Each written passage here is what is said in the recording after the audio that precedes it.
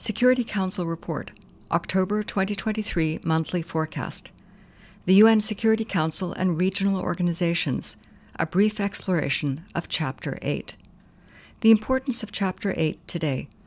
The Secretary-General's new agenda for peace calls for strong partnerships between the UN and regional frameworks as part of networked multilateralism. Current geopolitical shifts make it imperative to reflect on how such partnerships should function, how the Security Council and regional organizations relate to each other in the maintenance of international peace and security. This is especially important in assessing how and when the Council must be involved with regional arrangements, including peace and enforcement operations. Regional arrangements or agencies have an explicit role under Chapter 8 of the UN Charter in dealing with matters relating to the maintenance of international peace and security as are appropriate for regional action, subject to certain caveats, while the Security Council's primary responsibility and superior enforcement role are strongly enshrined in Chapters 5 to 7 of the Charter. The Council itself has a mixed record in interpreting the provisions of the UN Charter, however. Shifting approaches to Chapter 8. Analysts have called Chapter 8 an ambivalent compromise. The text reflects the divisions at the time of its drafting between universalists, who were determined that the new organization should not be undermined by regional organizations acting in the same sphere, and regionalists, who wanted regional organizations to keep a role in maintaining international peace and security. In practice, the Council has taken an à la carte approach to regional organizations, variously cooperating with them, deferring to them, or asserting its own primacy, depending on the prevailing politics and the issue at hand. Between 1948 and 1982, powerful Council members amplified the roles of regional organizations in which they exercised significant influence, or turned to these organizations to legitimize the action they wanted to take, bypassing the Council. With the end of the Cold War, the Secretary-General and member states approached regional organizations with renewed vigor, exemplified by the Secretary-General's 1992 Agenda for Peace, in which then Secretary-General Boutros Boutros-Ghali noted that regional action as a matter of decentralization, delegation, and cooperation with UN efforts could not only lighten the burden of the Council, but also contribute to a deeper sense of participation, consensus, and democratization in international affairs. In January 1993, the Secretary-General invited regional organizations to improve coordination with the UN.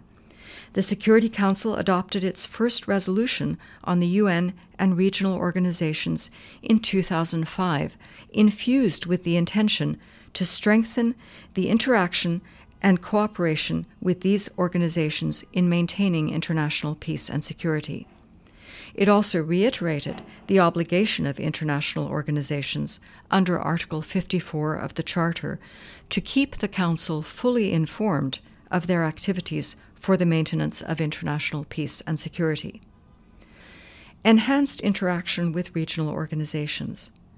By this time, Council meetings focusing on regional organizations were starting to take hold. An April 2003 debate, featuring a briefing by then Secretary-General Kofi Annan, began a practice that has endured over the past 2 decades, of frequent interaction between the Council and regional arrangements.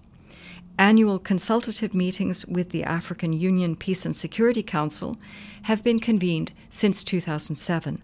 Debates, briefings, and other meetings on cooperation with a host of regional organizations, including the Association of Southeast Asian Nations, ASEAN, the AU, the European Union, the League of Arab States, LAS, and the Organization for Security and Cooperation in Europe, OSCE, among others, are now the norm. Council decisions encouraging regular interaction with regional organizations and requesting the UN Secretary-General to report on the relationship between the UN and these organizations have prompted a number of these meetings. At times, elected members have also chosen to focus on the relationship between the UN and an organization from their region in signature events during their monthly presidencies. What led to these enhanced interactions? The answer may lie in the Council's July 2004 presidential statement on cooperation between the UN and regional organizations in stabilization processes. It noted that effectively addressing the numerous conflict situations confronting the international community would require an increased level of cooperation with regional organizations where appropriate. In short, the Council recognized that it was overburdened. Notwithstanding the increased activity, the nature of the Council's engagement with regional organizations and their effectiveness in maintaining international peace and security varies greatly, depending on the issue and the regional organization. The most developed relationship is with the AU, in line with the multiple situations in Africa on the Council's agenda. However, even this relationship continues to face challenges in terms of burden sharing, coordination, and differing perceptions of roles and responsibilities. Interpreting Chapter 8, Enforcement Action and Peaceful Settlement. The ambivalently qualified entry point of Chapter 8, nothing in the present Charter precludes the existence of regional arrangements for dealing with such matters related to the maintenance of international peace and security, goes on to specify that these matters must be appropriate for regional action, and that the arrangements, agencies, and their action must be consistent with the purposes and principles of the United Nations. This opening article, Article 52, while encouraging regional organizations in the pacific settlement of local disputes, adds that nothing in this article impairs the application of Articles 34 and 35 of the Charter, respectively on the Council's investigation of any dispute or any situation which might lead to international friction or give rise to a dispute, and the right of any member state to bring such situations to the attention of the Security Council or of the General Assembly. Article 53 of the Charter refers to the Council utilizing regional arrangements for enforcement actions under its authority, going on to say that no enforcement action shall be taken under regional arrangements without the authorization of the Security Council. Following the military coup in Niger in July, the Economic Community of West African States, ECOWAS, threatened to take all necessary means, including the use of force, to restore democratic rule in Niger. If ECOWAS intervenes militarily in this situation, under Article 8, the Council would, by the strict letter of the UN Charter, need to authorize this action. The Council has at times tacitly authorized operations, or acknowledged them belatedly, including insofar as the AU and ECOWAS forces are concerned. For example, the Council adopted Resolution 788 in November 1992, commending the efforts of ECOWAS to restore peace, security, and stability in Liberia more than 2 years after the sub-regional organization's force in the country, that is, the Economic Community of West African States Monitoring Group, or ECOMOG, had been deployed. Some members have insisted that the Council should not address conflict situations while the relevant regional organization is engaged, as African members have argued in the case of Tigray, or that the regional organization should lead, ASEAN, in the case of Myanmar. On the other hand, others contend that the Council is not doing its job in the face of prolonged crises that regional arrangements appear unable to resolve. The primacy of the Council. Dag Hammarskjöld, speaking in 1954, emphasized that where resort to regional arrangements is chosen in the first instance, that choice should not be permitted to cast any doubt on the ultimate responsibility of the UN.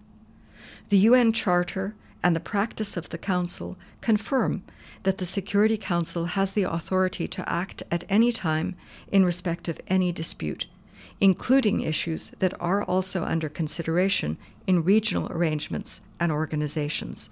The Council's 2004 presidential statement underlined its own primacy over regional arrangements, as also evident from Articles 24 and 103 of the Charter. It remains up to the Council to determine which matters it discusses, addresses, investigates, or delegates to a regional or sub-regional organization. As part of the Council's authority and accountability, it can decide whether matter is appropriate for regional action within the meaning of Article 52 of the UN Charter, and again, whether it wishes to rely on regional arrangements for enforcement action under its own authority pursuant to Article 53. While the Council can delegate authority in any particular case, it cannot ignore its primary responsibility for international peace and security. Article 54 says that the Security Council shall at all times be kept fully informed of activities undertaken or in contemplation under regional arrangements or by regional agencies for the maintenance of international peace and security. The Council has at times imposed specific reporting obligations on regional arrangements or coalitions, for example, in the cases of Afghanistan, S/Resolution 1510, Libya, S/Resolution 1973, and Iraq, S/Resolution 678. Conclusion. At the Charter's drafting, the question of whether regional arrangements should be able to use force on their own initiative has been described as the most important issue in the argument concerning the political order of the post-war period. Some states feared that local arrangements might degenerate into simple aggressive alliances incompatible with the aims and policies of the contemplated world organization. There is little doubt that regional organizations capable of preventing, deterring, or responding to armed conflict in particular would be invaluable in supporting the Security Council in its task of maintaining international peace and security. But for this to become reality, there needs to be greater coordination between the Council and the regional arrangements in addressing potential and current conflicts. Having a regular cycle for meetings with other regional organizations, such as the LAS and ASEAN, could allow for more substantive discussions and a greater focus on specific country situations. With the October meeting of the Council and the AU-PSC, as well as this year's possible draft resolution on the financing of AU-led peace operations, the coming months present a singular opportunity to reflect on the deepening of partnerships between the Security Council and regional organizations.